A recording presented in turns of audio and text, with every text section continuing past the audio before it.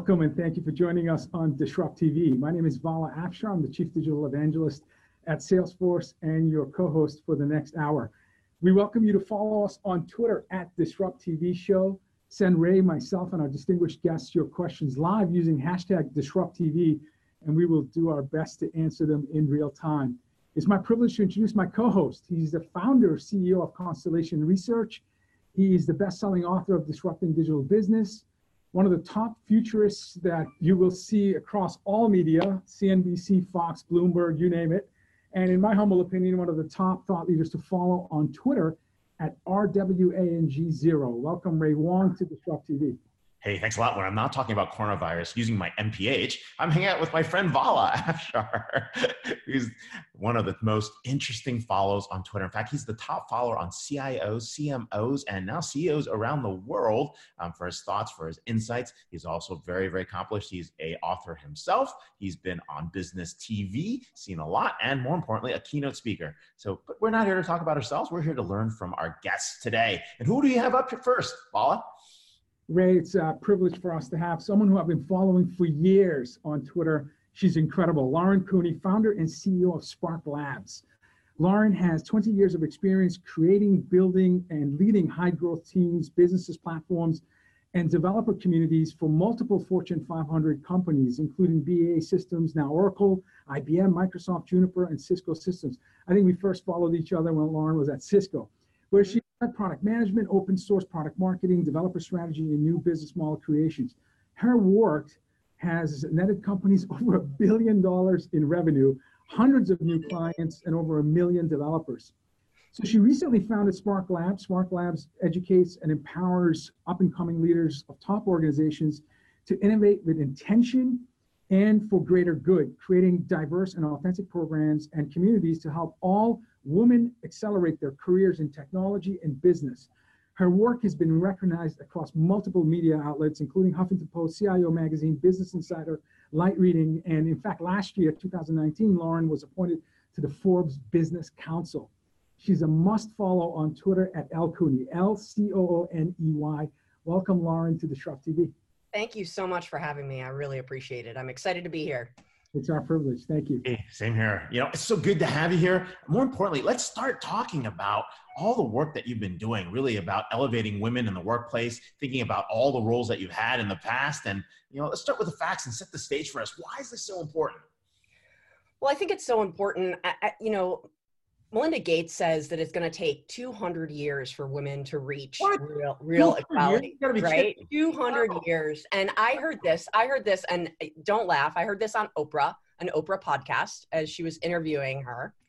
And, I literally kind of stopped in my tracks and said, 200 years is not soon enough, and we need to do something about this now.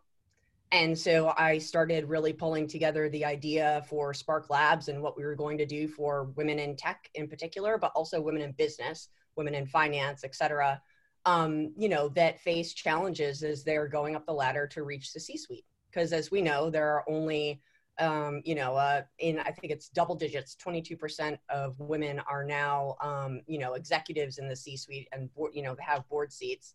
Actually, it's 4.4% that have board seats, 22% are in the C-suite. So we've got a lot of work to do. We got a ton of work to do. Mm-hmm. And you were a successful senior executive in some of the biggest technology companies in the world.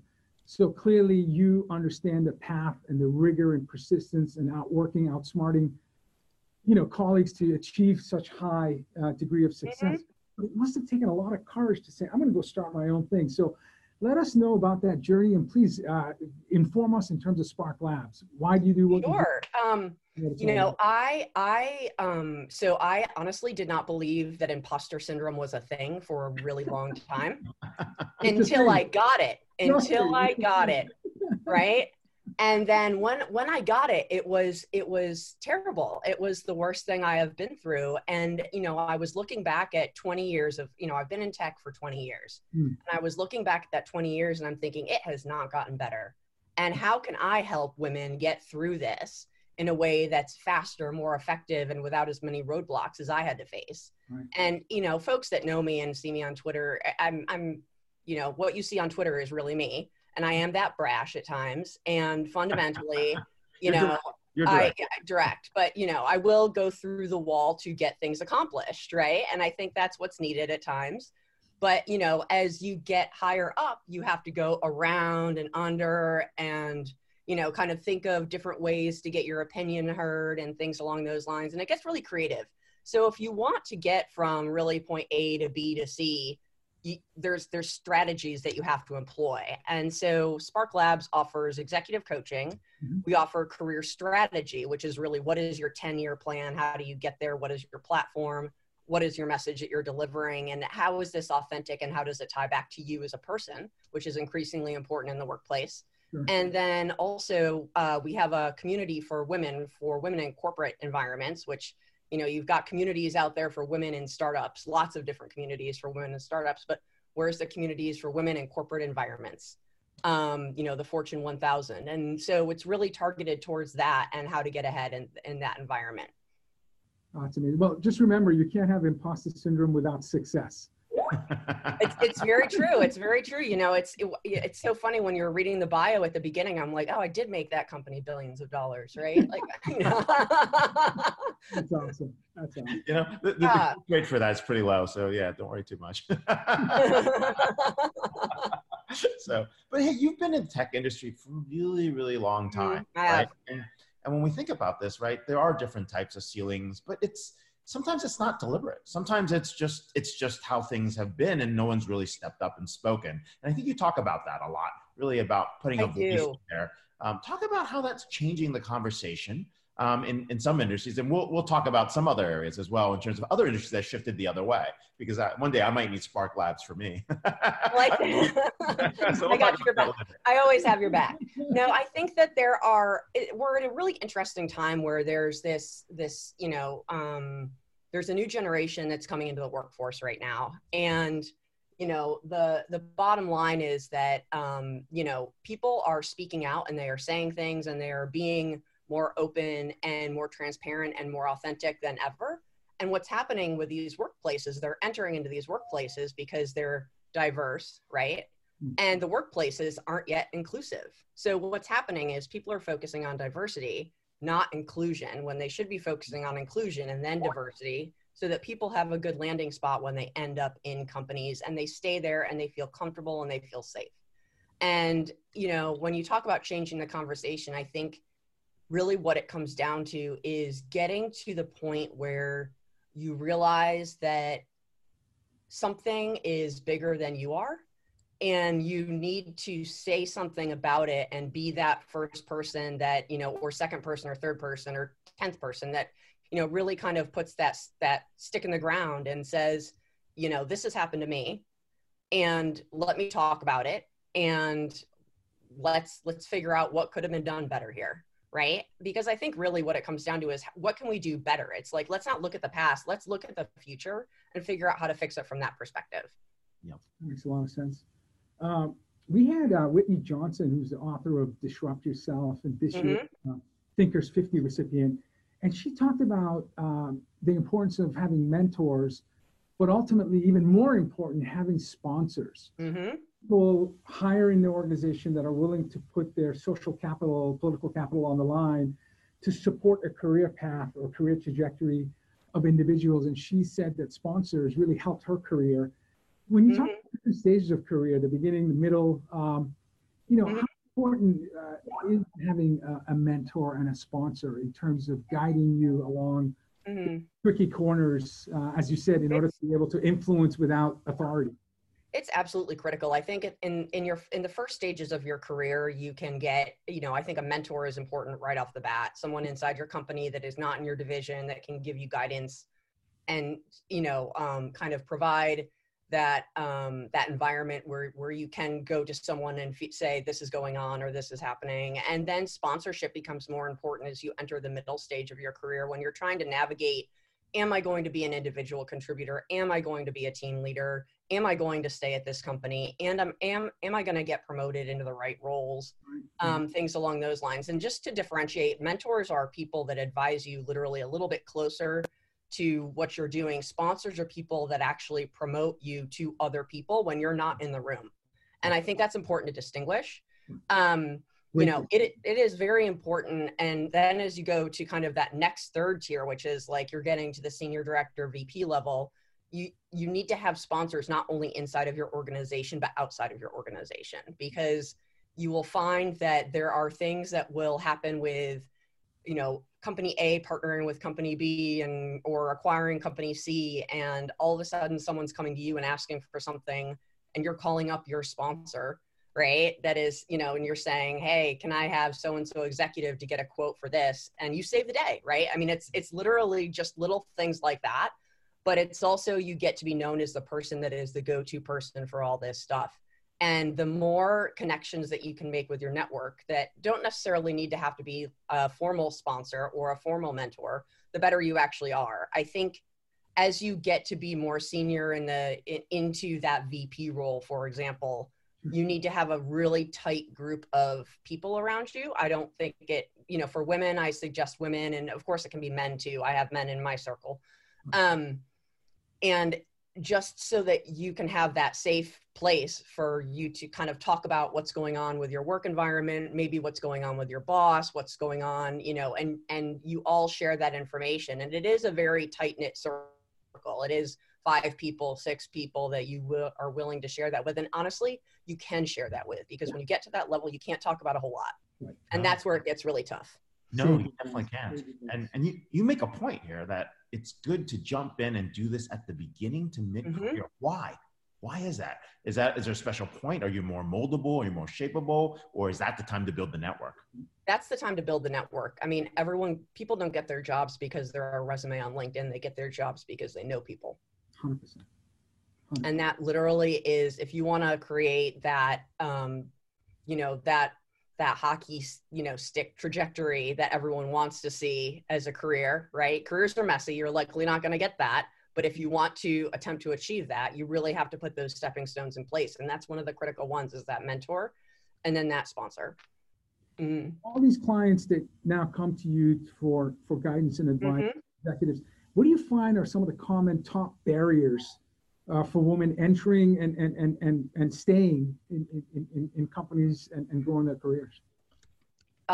Typically the number one reason women are staying and or leaving careers is their boss.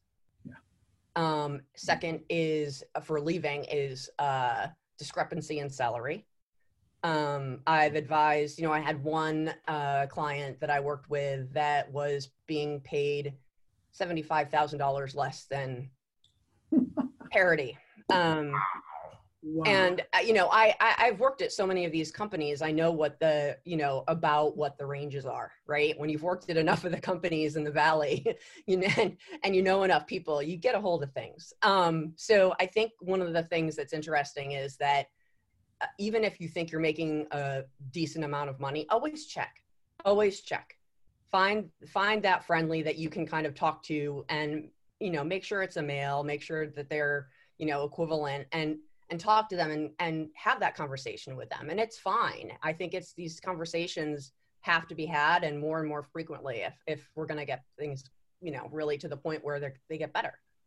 Do you have a sense of when somebody finds out and they gracefully engage with their CHRO or direct manager, or maybe even the CEO, does that result in a positive outcome, or there's a correction made, or are they ultimately more often forced to leave?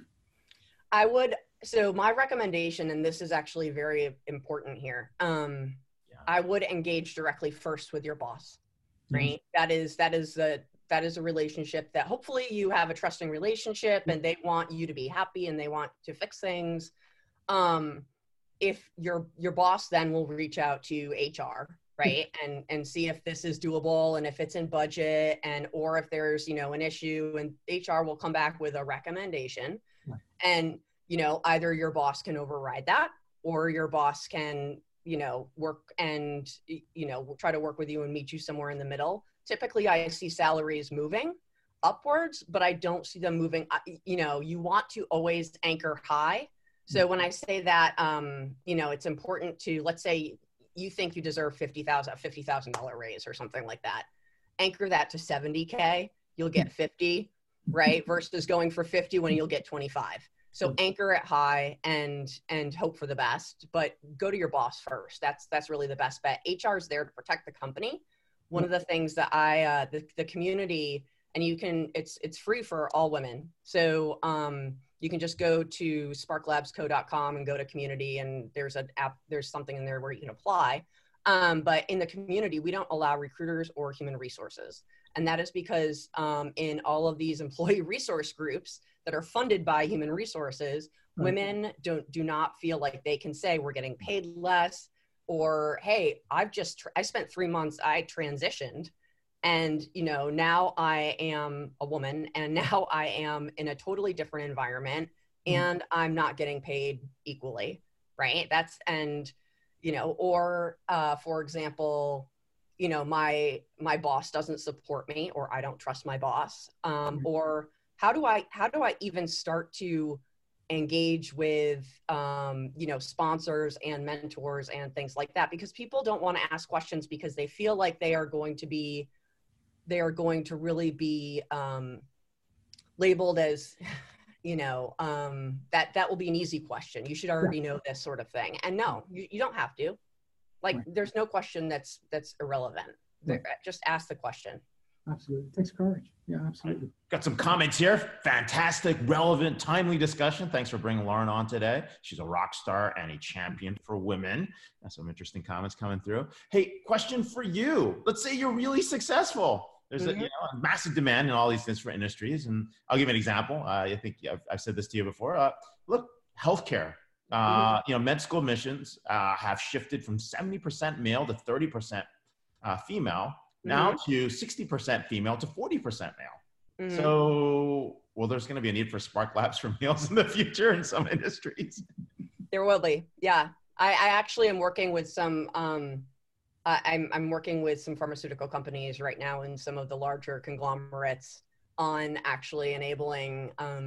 Pharma sales reps, great example. Well, retention is what they're looking at now. Is how do they retain the technical talent? Because technical talent or STEM, right? I should say STEM, so more broadly. Yep. How do you retain those people and make them happy? Because if they lose them, they're going to lose them to a competitor. It's a super tight market, especially in that area. And you want to make sure that you're keeping, the women, especially the women that are the high potentials, in a good spot. Explain the business model. I join the community. It's free. When do I engage on services? What happens here? So I make my money off of executive coaching and building out career strategy work. Mm-hmm. There are sponsorships that are opening for things like we're going to have community chats, right? It's a closed community. So, and these folks are from Google, Microsoft, Uber, Facebook, Adobe, Box, Dropbox, right? Yeah, I mean, the list just goes on and on. There's a great roster of, women, varying areas, very diverse, inside this community. So if you want the ability to talk to these folks in an environment where they feel they're most comfortable, why don't you come and sponsor, some sort of webcast with us where you're actually talking to them about something that's going to be super relevant, like how to negotiate a better salary, and that's where HR can come in and present and can tell their story. And that's a great opportunity for them. That's true. Right. I got someone to refer to. I'll do it offline. So okay, awesome. My last question: advice to other CEO entrepreneurs. What have you learned that you think would be helpful for CEOs watching the show now and starting their journey? So I'm what they call a solopreneur. I'm learning, right? Is that it? And I'm running a business. I'm not, I am a startup per se, but I'm a business and I'm growing. And I would say outsource what you don't like. So for example, I outsource I can do financial stuff, but honestly, it's huge overhead. So I just outsource the entire thing. Then I don't need to worry about it. And it saves me probably 15 hours a month. And that's huge. Sure. I would also say that, get used to picking up the phone and making sales calls, right? If you don't have any sales experience, buy a book. Right? Yeah. Or get on the phone with someone who has it because you're going to need it. Right. And that was one of the things. I had sales experience, but not down to closing the deal, but with big companies and lots of money. And when you're on the phone with CEOs and things along those lines, it gets a little different. So you want to make sure that you got that sales experience, and also that you are fully believing in what you're selling. That is, you have to absolutely fully believe in it for it to make it work. Awesome advice. Silicon Valley veteran, now champion of women, Lauren Cooney. Not that you weren't before. Lauren Cooney, founder and CEO at Spark Labs. You can follow her at LCOONEY. Shout outs from Nicole France. She says hi as well. So, love it. Thank you so much. You're terrific. Thank you very much. You're terrific. Thank you. Wow. We're seeing a lot of these advocates, champions, solopreneurs pick up. This has been great. And Lauren's been a fixture in the social tech community for such a long time. So that distinction between mentor sponsor was terrific, really terrific. That 90 seconds of incredible sage advice there. Speaking of incredible CEOs, thought leaders, and change agents, our next guest is Pat Garey, founder, president, and CEO of Rootstock. Pat is founder, president, and CEO of Rootstock Software and has extensive background in software architecture and engineering. With over 30 years of management, sales, technical experience, Pat brings a unique blend of analytical focus and business savvy to the table. As CEO, Pat has applied his extensive background to developing Rootstock's nimble and powerful cloud-based SaaS solution. Pat was also the founder, former CEO of Relevant Business Systems, a client-server ERP software provider with exclusive focus on discrete manufacturing companies. You can follow Pat on Twitter at PGARREHY, and also follow Rootstock on Twitter at Rootstock. Welcome, Pat, to Disrupt TV. Thank you. Good to talk to you. Great to talk to you again. Hey, thanks a lot for joining. I mean, we know how little experience you had at manufacturing at Martin Marietta and all these other places. so you finally enter the cloud, right? And you're like, okay, these ERP systems suck. I mean, let's just be honest. Right? So tell me about Rootstock. Why did you start the company, right? I mean, you can't find the right system. I get that, but why did you start a company? Because most people would just try to solve the problem a little differently. Well, first of all, the thing about Rootstock was that in 2008 saw an opportunity. I've been in business for 40 odd years. In fact, I went and retired in 2006 and looking for something to do. And I know the ERP space and I know where there's an opportunity. I saw an opportunity to actually build a ERP system that was now contemporary. We now call it in the cloud. I also recognized where the competition was, where the market was going, and it was actually pretty quick. The decision to do it actually happened fairly quickly, and the opportunity to do it was something I just had to go do, and I jumped in with both feet and went after it. I don't know, Paula, you and I should just start a CRM company for fun. What do you think? Yeah. I don't really think hard about CRM company, but yeah. I happen to be with one that's doing okay. But speaking of doing okay, so, you go to, if you've been following Rootstock and all the press releases last year, you've had significant wins in Canada, you had significant wins in UK, significant wins in Japan, massive win in Germany with a car manufacturer, Southeast Asia. You keep seeing announcements of Rootstock outside of US with growth and expansion. So congratulations. And the question is, what's driving these markets to come to Rootstock SaaS offering? And how are you achieving success, not just in the US, but globally? Well, first of all, the market's changing, as you know. One of the big drivers is cloud adoption, and that's happening everywhere, of course. ERP is a little later. ERP and manufacturing is even later than that. And the areas that you talk about are Japan, Southeast Asia, Northern Western Europe, as well as the United States and Canada, are manufacturing areas. Okay, so they just happen to be manufacturing areas which are now starting to adopt the cloud. And it was a vision that we had in 2008. We know that these systems, last 40 years.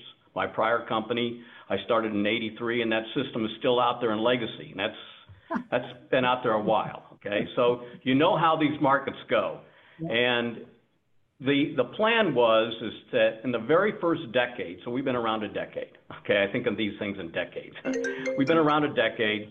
first thing to do is build the software and build the foundation, build the company, and get into areas that you're going to be able to sell, let's say in 4 or 5 or 6 years.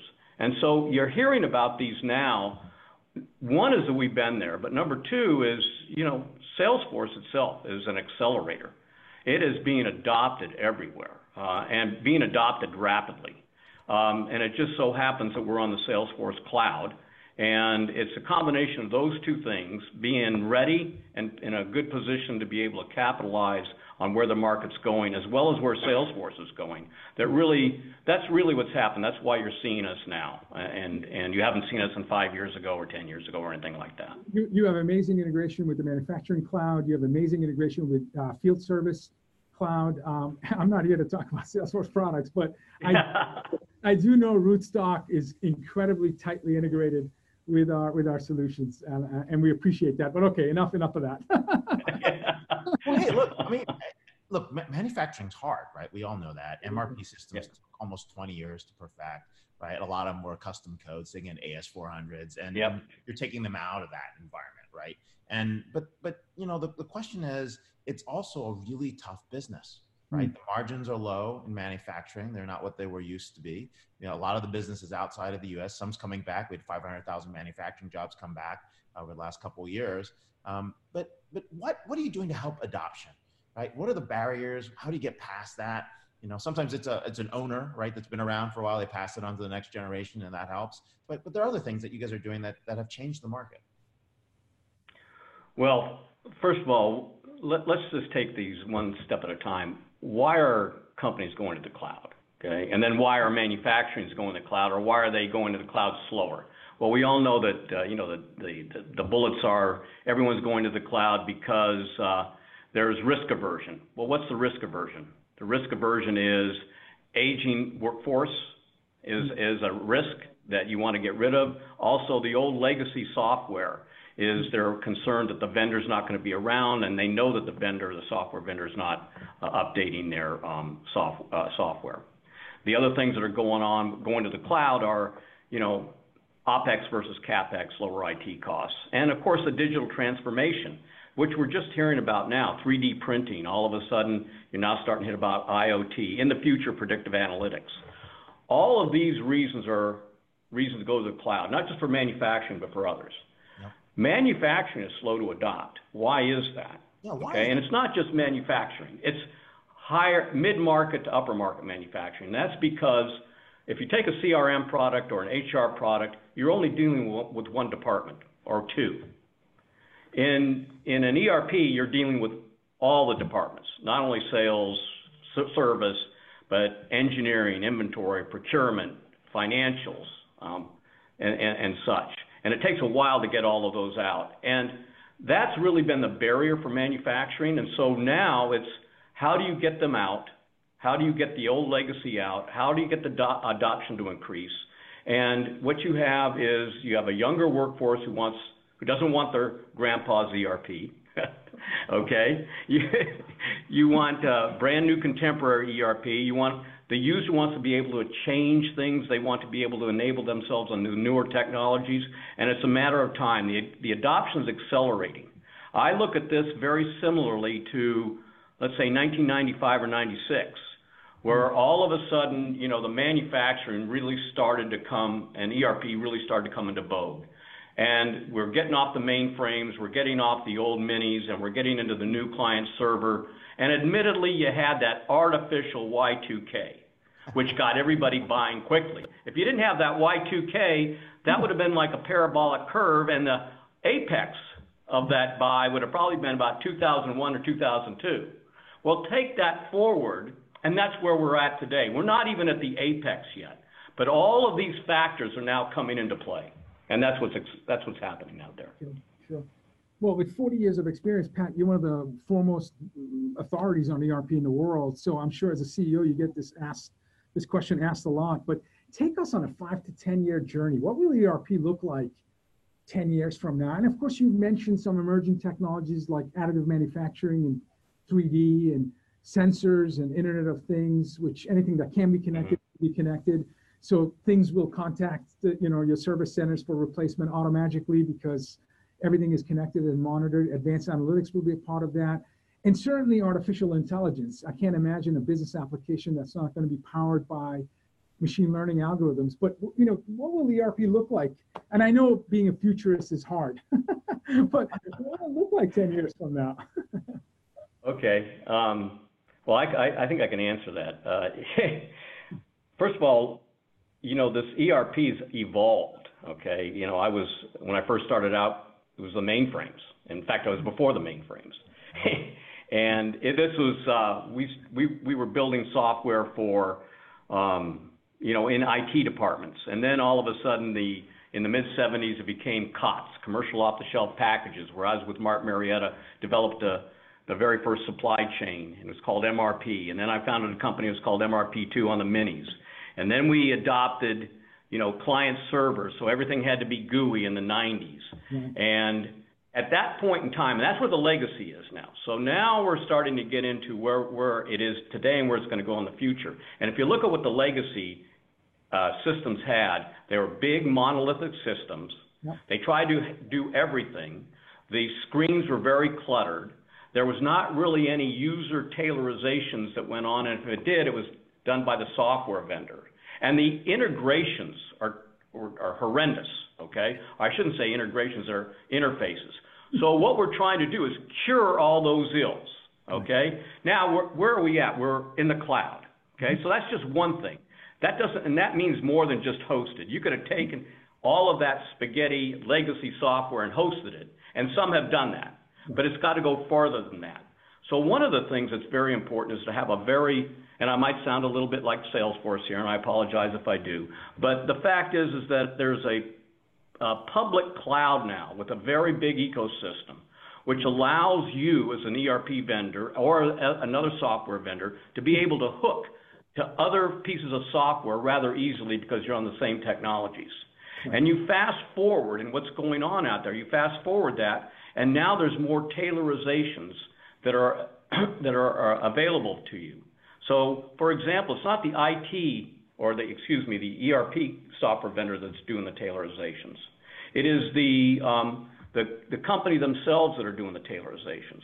So we see it today as, if you look at our screens, or maybe even some of the screens of our competitors, it looks more contemporary than it did in the past. It may not have all of the fields on it that you had in the past because they're in the underpinnings and you tailored it a little bit for a particular user. But going on in the future, I'll give you a future view as I see it, is probably the best example is just take any department. I'll take a purchasing department, for example. In the purchasing department, we as an ERP vendor will deliver our screens. And let's say one of the things that a purchasing buyer does is they firm requisitions to convert to purchase orders. Right. And so we deliver our software. And the first thing a given organization may want to do is just tailor that a bit. They'll go, this particular field is not applicable to me or that kind of thing. And so that's the first thing that they will do. But imagine if you're in a purchasing department and you've got two different types of buyers. One buys, long lead time commodities like aluminum or steel. Another one buys resistors, which is, conducive to high engineering change.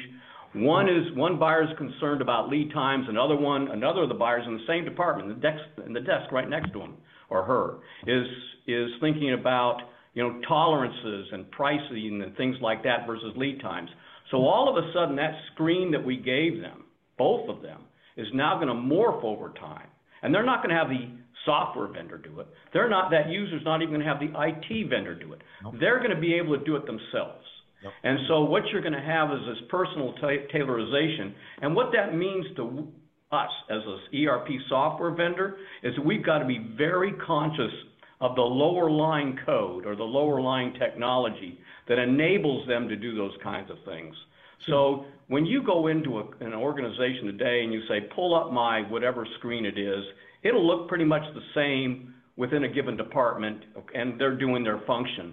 In the future, you look at it, you won't be able to tell a difference between one screen and another, and both both buyers will be firming requisitions. And you'll see a little bit of that on a given screen, but you'll see so many other things. And then you go one more step, because I've actually experienced this myself, or I should say I have experience in this. Let's say when I want to go buy as a buyer, I'll take the same example. I want to go buy some material. Right. Now, typically what you do today, in our software as well as others, is you go and you press the buttons, convert the requisition to a purchase order, send it off, the vendor's got it, etc. But imagine, instead of doing that, you make a decision, but before you do that decision, you just press something. It's called predictive analytics. Yeah. And it'll look at the characteristics of that material and what you're trying to do. And so, for example, it will weigh that buyer that's buying the long lead time commodities. It'll weigh the delivery lead times as being maybe more important than price or quality, versus that resistor, the predictive analytics engine, will weigh quality and price more. And those predictive analytics engines will be inculcated within the software that you deliver. And that's as far as my vision goes. That's, it's Ray, it's what you talk about. Ray, you talk about your last, choose your own adventure. It's highly personalized.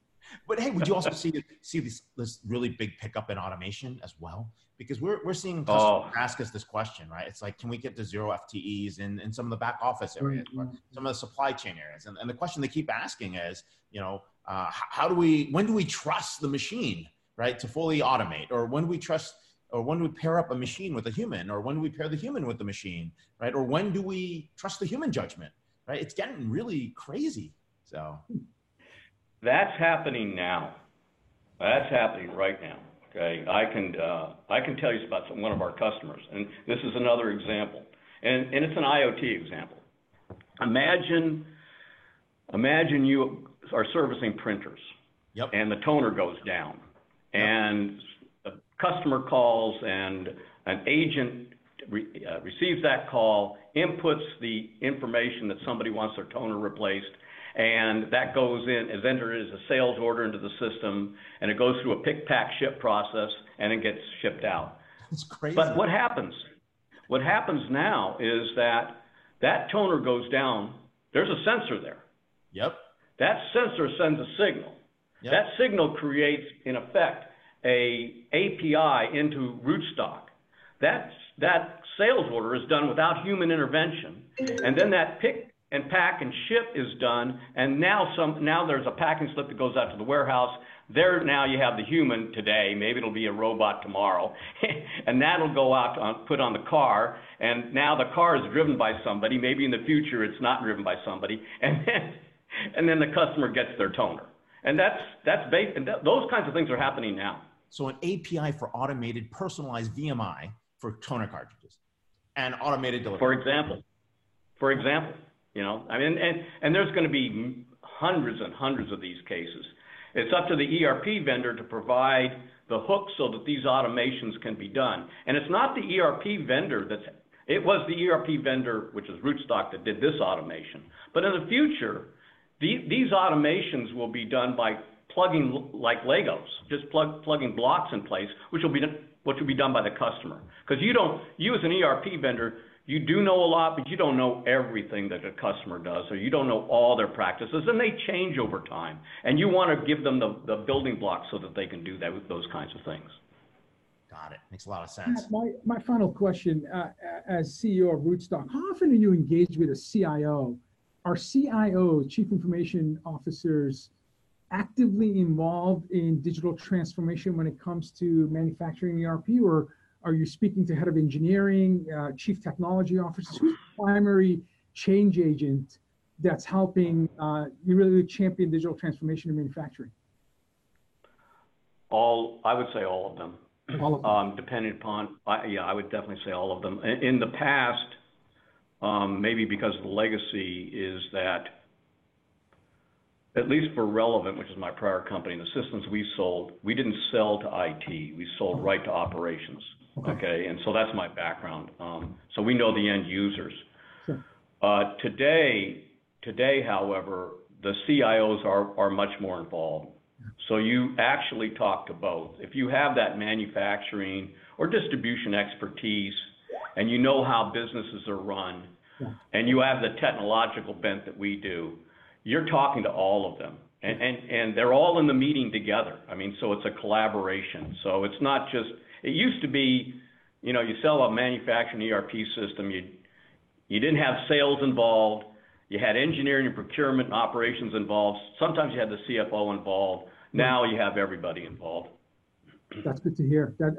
Transformation is a team sport, and successful companies who are absolutely well in their way to not only modernizing legacy processes, but even reinventing or inventing new business model innovation opportunities, approach it from a CEO board level sense of urgency and active involvement. So it's great to hear that. That's great to hear. Yeah, we're here live with Pat Gary, CEO at Rootstock, serial entrepreneur, if you remember him, from founder and CEO at Relevant Business Systems. For those who actually follow the manufacturing space, definitely one of the manufacturing gurus in the space and in the cloud. Thank you so much for being here on a Friday with us, Pat. Thank you, Pat. Thank you. Thank you, Ray. Thank you, Vala. Thank you so much. You follow him at PGARREHY. If you're catching up on Twitter, very responsive, always somebody you can get a hold of. So wonderful. Thanks for that, him being on the show. Now we switch it up. Where are we going now? I think I'm going to hang out at the Student Center. This is this is what we typically call our cleanup hitter spot, where an all-star comes and hits a grand slam to end the show. It's our privilege to have Terry Griffith. If you remember, Terry was on our episode 49, and we're now at episode 180. So welcome back. Oh my God, it's been a while there. It has been. Terry's a professor and author, a keynote speaker, consultant. Terry holds the Keith Beatty Chair in Innovation and Entrepreneurship at Simon Fraser University Beatty School for Business. Terry's research focuses on human and technical systems for the future of work. More recently, the bottom-up application of AI, super interested in that, and other forms of automation. Terry spent 2 decades in Silicon Valley. In 2012, was honored as Woman of Influence by Silicon Valley Business Journal, following the publication of her award-winning book, The Plugged-In Manager: Get in Tune with Your People, Technology, and Organization to Thrive. Terry offers program and projects for companies and associations, including Oracle, IBM, Cisco, some of the largest companies in the world, and Council of Supply Chain Management Professionals. Great segue after our previous guest. Terry serves on several advisory boards and was senior editor for Organization Science and associate editor for MIS Quarterly. Another awesome follow, because we only bring awesome people on Twitter on our show, at Terry Griffith, TerryGriffith. Welcome back, Terry, to Disrupt TV. Thank you, Vala. Thank you, Ray. Great to be back. Hey, it's so good to have you back. And you've made that move from Santa Clara to, British Columbia. I'm going to start there. But here's the question that everyone keeps asking me. What are you doing with Hyperloop? Like, we love this technology. You're a crowded innovation expert for Hyperloop transportation. I'm just going to jump in right there. All right.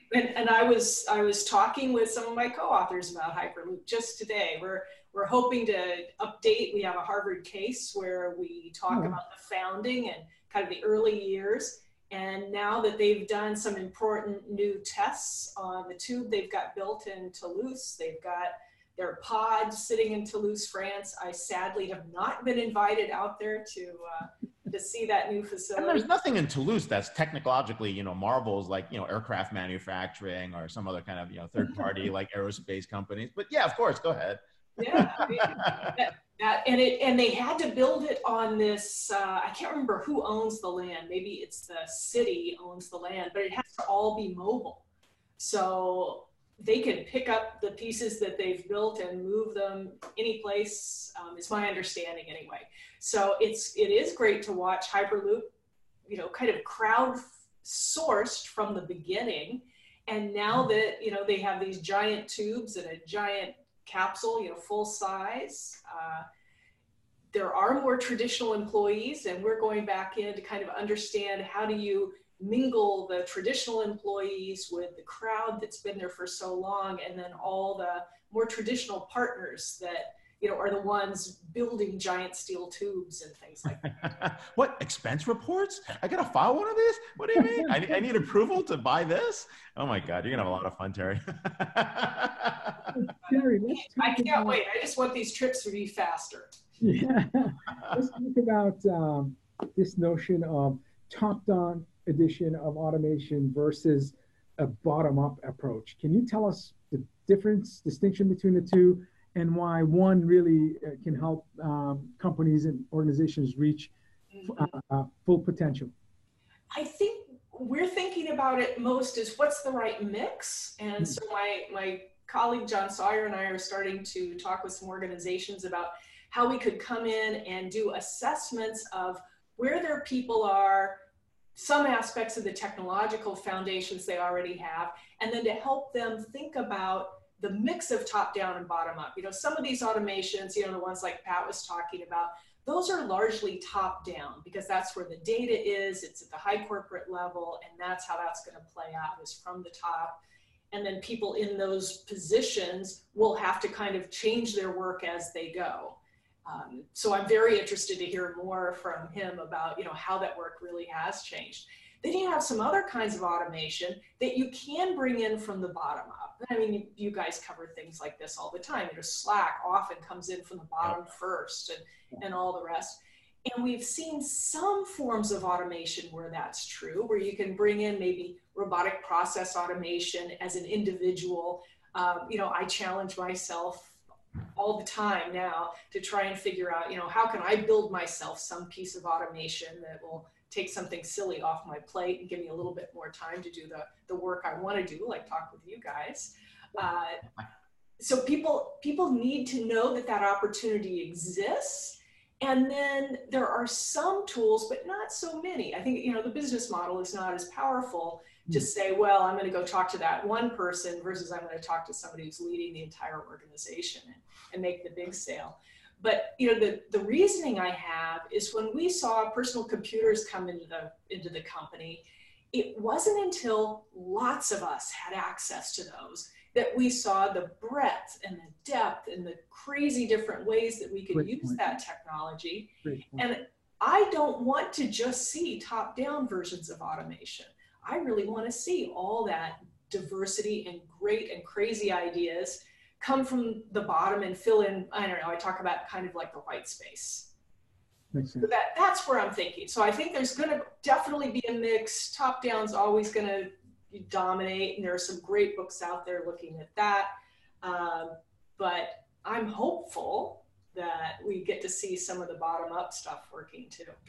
Do you have to have the ability to develop new set of skills as students transitioning into the workplace in order to be able to, you know, drive a bottoms-up approach with lack of authority? So co-creating and collaboration and critical thinking and creativity will require a certain set of skills that may be more important in the near future than perhaps in the past.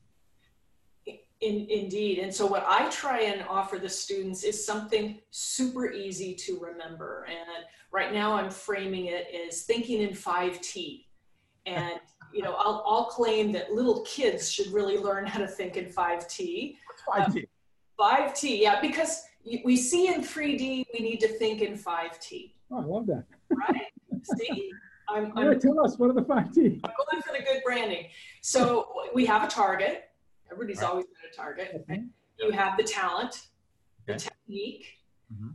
You've got to think about the sign of your times.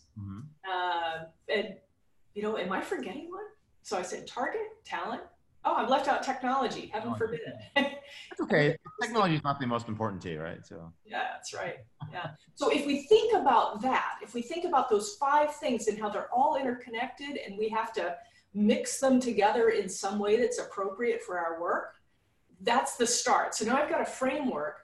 The other thing that I think is holding us back, so, you know, I certainly try and teach this, and I hope many others start doing it too, is we all have the opportunity to craft our work.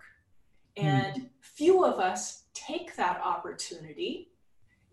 Organizations may not be motivating people to take those opportunities, but we're really going to have to do that. And, you know, as we see so many people doing remote work who haven't done remote work in these weeks, that's the chance they have to say, if I'm going to work this way, what could I be doing differently that would really help me do a better job? And a lot of people think about work crafting as being, well, I don't want to have to work with people that are negative. and thinking about it in that kind of softer way.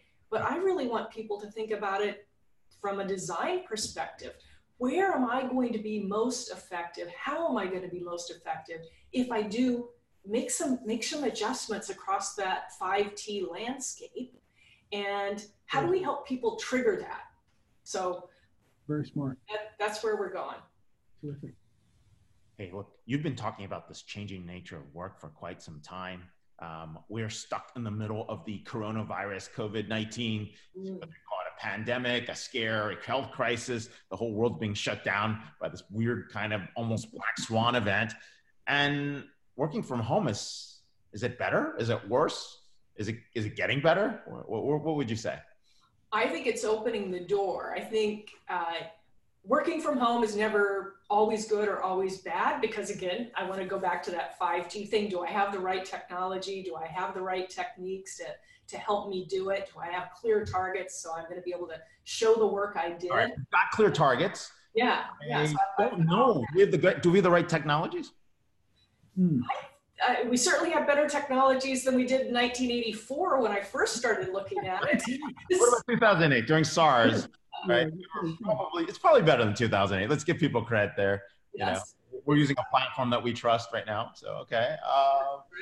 And I think our colleagues are more attuned to it, so they have better understanding about how to come to it and come to it effectively.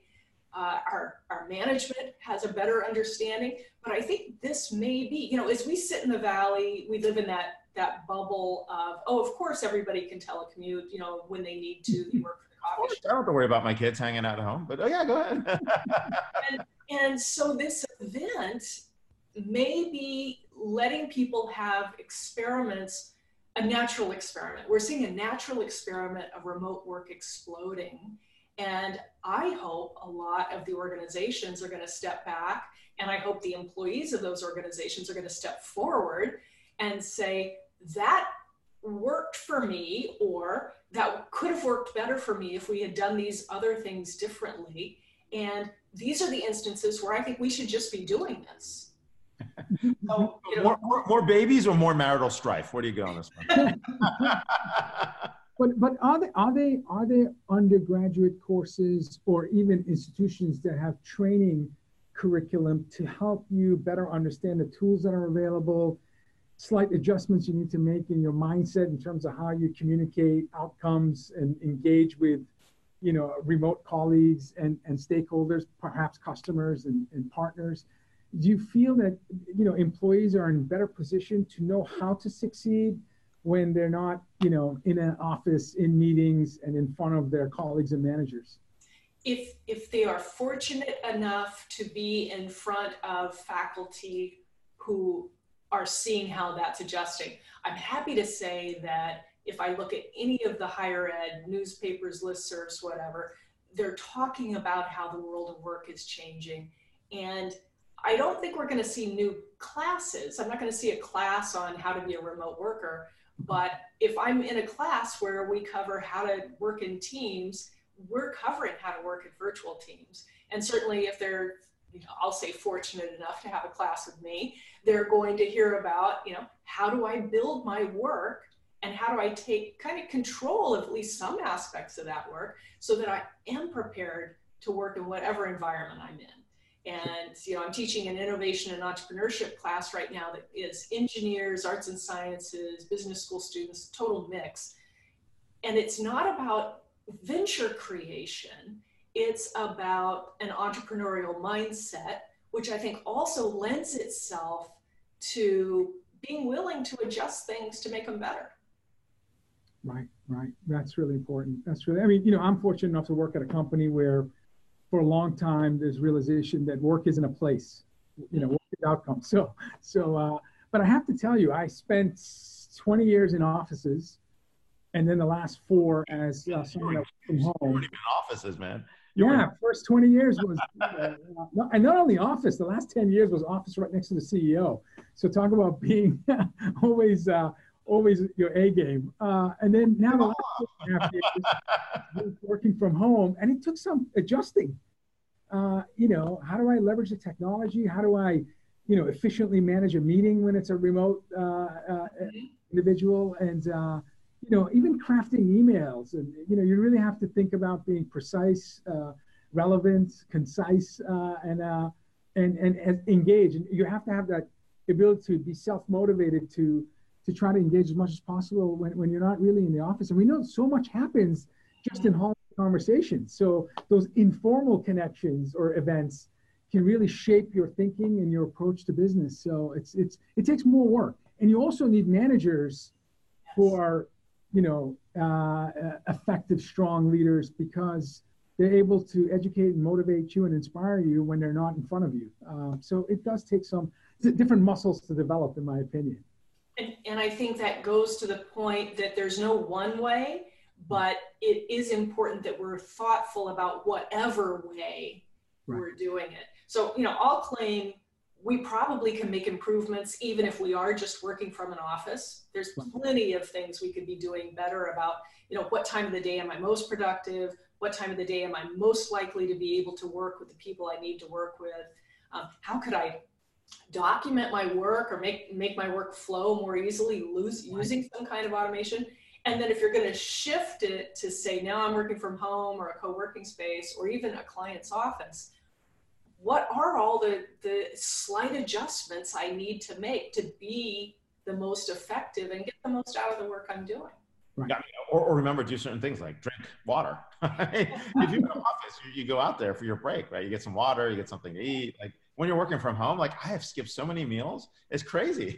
You sit there like, what's happening? But hey, I want to ask you one last question. It's really about BC, right? You're in British Columbia, in Vancouver. What's the innovation entrepreneurship scene? How's it a little bit different than the Valley? What are you seeing there? I'm hanging out here at your new Simon Fraser Student Union Center. Looks great. Yeah.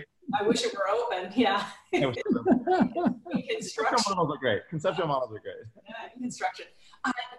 One of the reasons I came up here is it feels like a more hopeful version of an entrepreneurial community. And I don't know if that's the Canadian aspect to it, the fact that it's somewhat, earlier in the wave of being a fantastic entrepreneurial hub, but every event I've gone to so far, I feel a lot more hope, a little bit less of the tension that we sometimes feel. I'll say that I haven't felt as much of the bro culture, and that there's an active attempt to not build that in. So very cool. That's very, very good. It's absolutely fantastic. And there's a lot of openness. AR and VR are really strong up here. So new ways of educating, seeing different kinds of online things. And I'm certainly trying to go in that direction too, come up with new ways of teaching. So Ray, you and I need to do On the Road Disrupt TV at SFU. So you got to put that on our calendar. You are very welcome. We will set you up.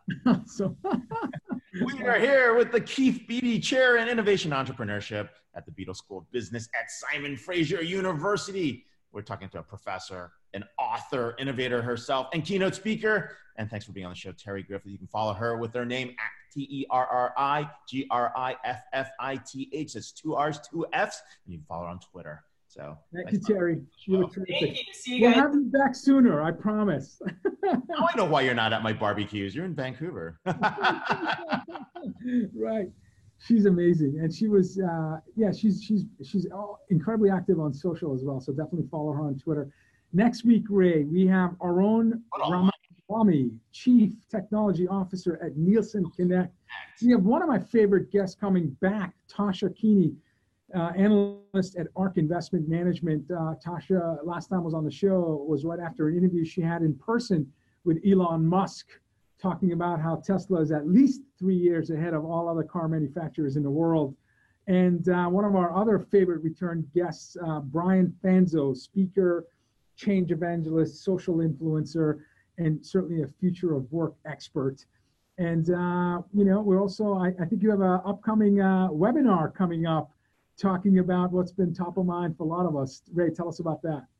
We do, but actually first, I'm actually joining Brian Fanzo if he's going to South by. It's the only show that's going to be left after this carnage of like coronavirus panics. That's all I'm gonna say, right? Look, it's good to be safe. I have after public health background from Johns Hopkins.